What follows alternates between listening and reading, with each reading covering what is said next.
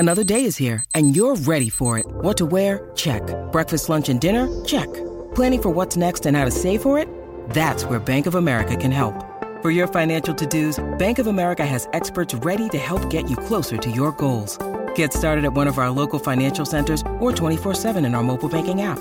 Find a location near you at bankofamerica.com/talktous. What would you like the power to do?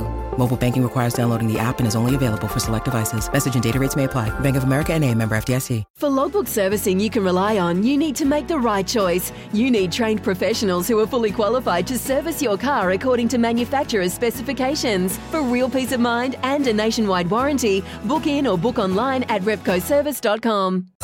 We can find instant satisfaction in almost anything these days. Sleepy? Instant coffee. Need to sell your car fast? Car sales, instant offer. That's right. Sell your car the instant way and get it done with Australia's most trusted site for cars.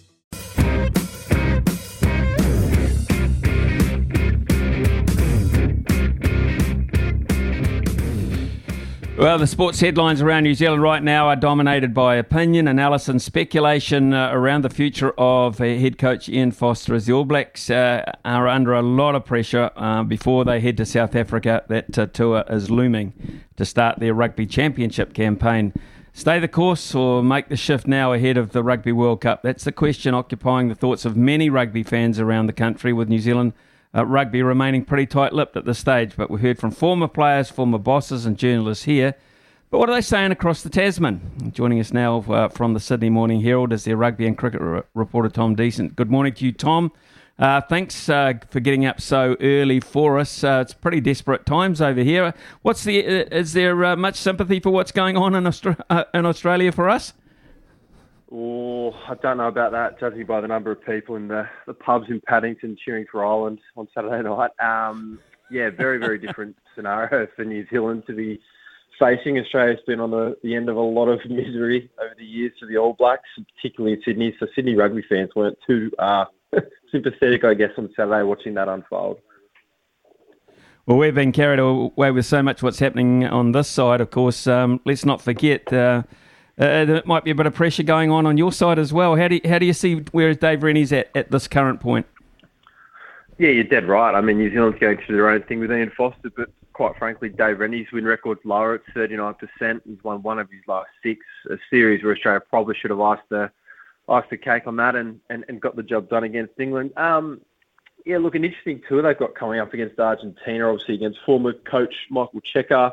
Like Quade Cooper could come back and play at 10 for Australia against a guy who effectively didn't want a bar of him before the World Cup in 2019. So some good storylines there, but plenty of water to go under the bridge there. I think Dave Rennie is very safe heading into that World Cup. The Rugby Australia board are very happy with how things are going, but it is a long year. They've got a massive tour up north as well, and I think it actually will help them actually play in New Zealand a little bit later in the Rugby Championship.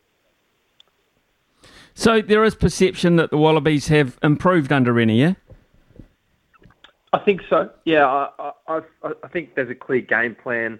They clearly missed their opportunities on Saturday night. There was a lack of polish there. There was definitely opportunities to be exploited against England.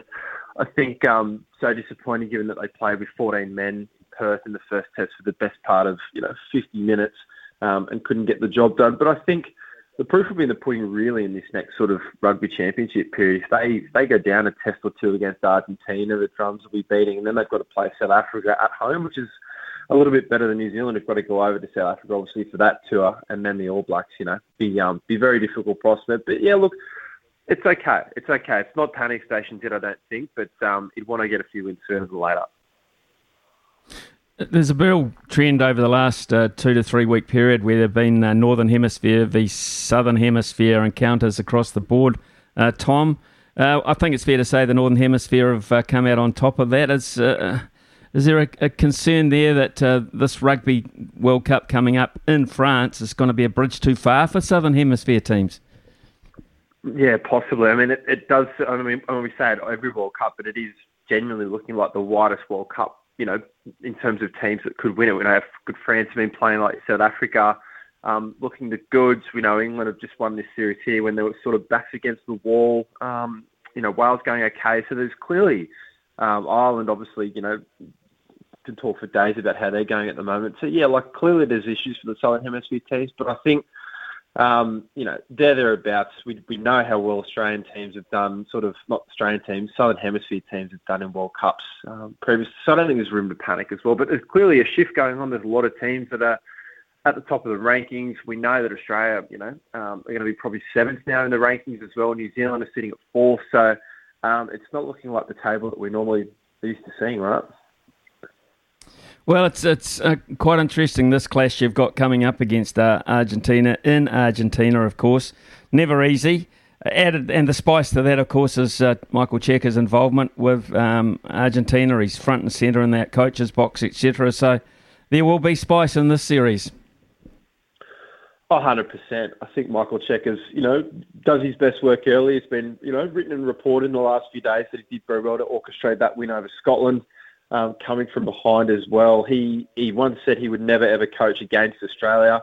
He did it in an assistant role under Mario Ledesma for a couple of years, and now he's head coach of Argentina against his country of birth. So it'll be very interesting to see what he does. Really, the national anthem's there, but he'll be mighty, motivated to win that series. He does, I think, in a big perfect world, see a way back to the Wallabies one day. Probably the same could be said for Eddie Jones one day. They all have desires of coming back to Australia at some point. There'll be a lot of heat and spice and intensity in those fixtures over in Argentina in about 3 weeks. Can I ask you, Tom, in terms of achieving a settled side, where you think Dave Rennie is at, particularly in the 10 jersey, his playmaker role? Is, he's had some injury issues. He's had some old guys come back. He's had some young guys he's persevered with. But what about his playmaker's role, his 9 and his 10? Do you think he's settled there? I think it's a real issue. I say that because Quake was going to be the number 10 for this series. If you'd said before the series who were Australia's 1 and 2 number 10s, you would have to say Quade Cooper and Noah Lolesio. But then Noah Lolesio was picked on the bench. Quade Cooper gets injured. Noah plays all 3 tests. Did okay. His performance in Brisbane was probably the best of the lot, but certainly didn't steer Australia to a series victory by any means. James O'Connor was hoping that he could be coming back and playing a major role, but doesn't seem to have shaken off that injury or sort of been at the same intent, sharpness that he usually is. And then Quade Cooper's done a calf. Is that sort of going to be a long-term thing for him? How's his body? He's 34 years old. Is he going to make it to the World Cup next year? So there's a bit of a revolving door as well. No one's really had a set, stable amount of time in the saddle there at number 10, so I don't think he's settled. I mean, if you said to him, who is your best 10 right now, I don't think most Australians would probably know deep down, or sort of at least who's going to be there in the World Cup. Your number 9, you're a bit more settled. I think, Nick White's shown enough in this test series and shown enough willingness to get through to even the World Cup and possibly a Lion series. So he's your guy, and you can build around that. Who your reserve halfback is, that's sort of a bit up in the air. But, there's definitely issues there in the halves, I think. Do you think there's a perception after a long drought that the way New Zealand rugby seems at the moment, the All Blacks under immense pressure, do you think there's a sniff for Australia this calendar year? I think Australia would be lucky, or counting their lucky stars, they're not playing New Zealand next, because we know that when New Zealand loses a few, that's when they rebound in such spectacular fashion. I still think New Zealand are massive favourites for the Bledisloe Cup. But yeah, there would be. I think everyone's still trying to work out how this has come to be. Everyone's trying to. It's such big news that the All Blacks have played like that and are winning. They've lost obviously 4 of the last 5, but it'll be fascinating to see what they do. I think there's merit in. I think obviously the guns are Ian Foster, and depending on what New Zealand rugby do, but an interim coach as well, maybe in the interim, to try and work out who the long-term guys might not be the worst shout. Got a guy like Wayne Smith there who's been around a long time. I wouldn't be surprised if New Zealand rugby did something like that, for the time being, to get him in and have a look and run the ship before you get your guy who you want until the World Cup and beyond, in Scott Robertson possibly. So, Tom, what was the reception for Eddie Jones, bringing England there? Of course, I understand there might have been an encounter or two with a fan on Saturday night, but generally the perception and the way you viewed Eddie Jones's visit? Yeah, look, I can only speak for his Sydney visit, but he had the absolute time of his life being back in Coogee at the Randwick Club and being looked after there. He had a smile on his face a week. He was treated fantastically, and so was the rest of the team. It was a bit of a shame there was a bit of heckle from the crowd about calling him a traitor and whatnot. I think that actually just shows how deep that cut Eddie. I think he was so unhappy about that comment, and as a proud Australian coaching at the SCG, I think that just would have been a tough pill to swallow. But overall, I think the reception of him was great.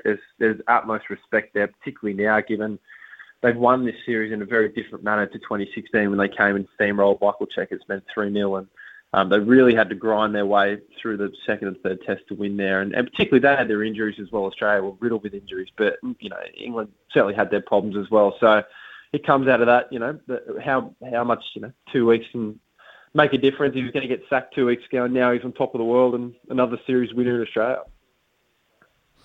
It was an interesting sort of, I guess, statement from Hamish McLennan, of course, who is the boss over there in terms of Australian rugby, about pulling out of Super Rugby, going it alone in Australia. Has that grown in any substantial way, Tom, in your thinking?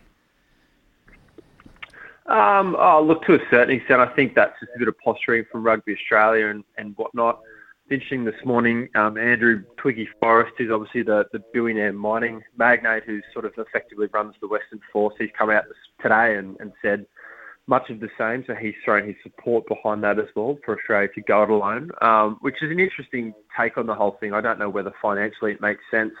There's no clear-cut viewpoint over here on what Australia should do, but clearly Australia want the best deal for themselves. But I think, my personal view is that Australia should stay with the Trans-Tasman competition. I think it showed legs, thought that was great. We didn't know the outcome of all the games as well, so there was clearly, it wasn't just an All Blacks, a Kiwi domination. So I think there's merit in keeping that, but Australia will push definitely hard to try and maybe go it alone or at least get a better slice of that broadcast revenue.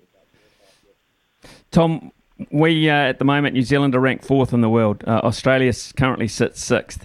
And when you look at the way that, forward players developing and that sort of thing, I just wonder, are we paying the price now for not having regular rugby against those big South African men? That's a very good shout. And absolutely, you could argue that for sure. We don't, traditionally Australia and New Zealand play that style of rugby as we know that South Africans like to play. It's been ingrained in that Super Rugby comp for more than 25 years, and we've always had a taste of it regularly in the first half of the year, and now we don't. So I think New Zealand going up to South Africa first and having to do that, having basically played all their rugby against Australian teams this year, and obviously Ireland, who were a Northern Hemisphere side, but you wouldn't say traditionally a set-piece, heavy-dominated team that some of the other teams like French and Co are playing like. It'd be fascinating. It's definitely an argument, not one that we sort of thought too much about on this side of the ditch, but looking forward, I don't think there's any chance of South Africa coming back. They're long gone, which is a shame, but definitely merit to that. Okay, well, Tom, it's been great catching up from things on your side of the Tasman. I think we're worse off at this point by the sounds of it, but we're not used to it, and maybe it's something new we have to get used to. Hey, mate, thanks very much for your time this morning. Thanks for getting up so early, and we'll catch up shortly. Thank you. No worries. Thanks, Ian. Cheers. Tom Decent there. Of course, he's the rugby writer and does cricket as well for the Sydney Morning Herald. New Zealand, I'd say, Sydney's number one paper, of course, in that respect. So his views are very valuable to us. We shall take a short break, and when we come back, it's time to read out some of your texts. For logbook servicing you can rely on, you need to make the right choice. You need trained professionals who are fully qualified to service your car according to manufacturer's specifications. For real peace of mind and a nationwide warranty, book in or book online at repcoservice.com.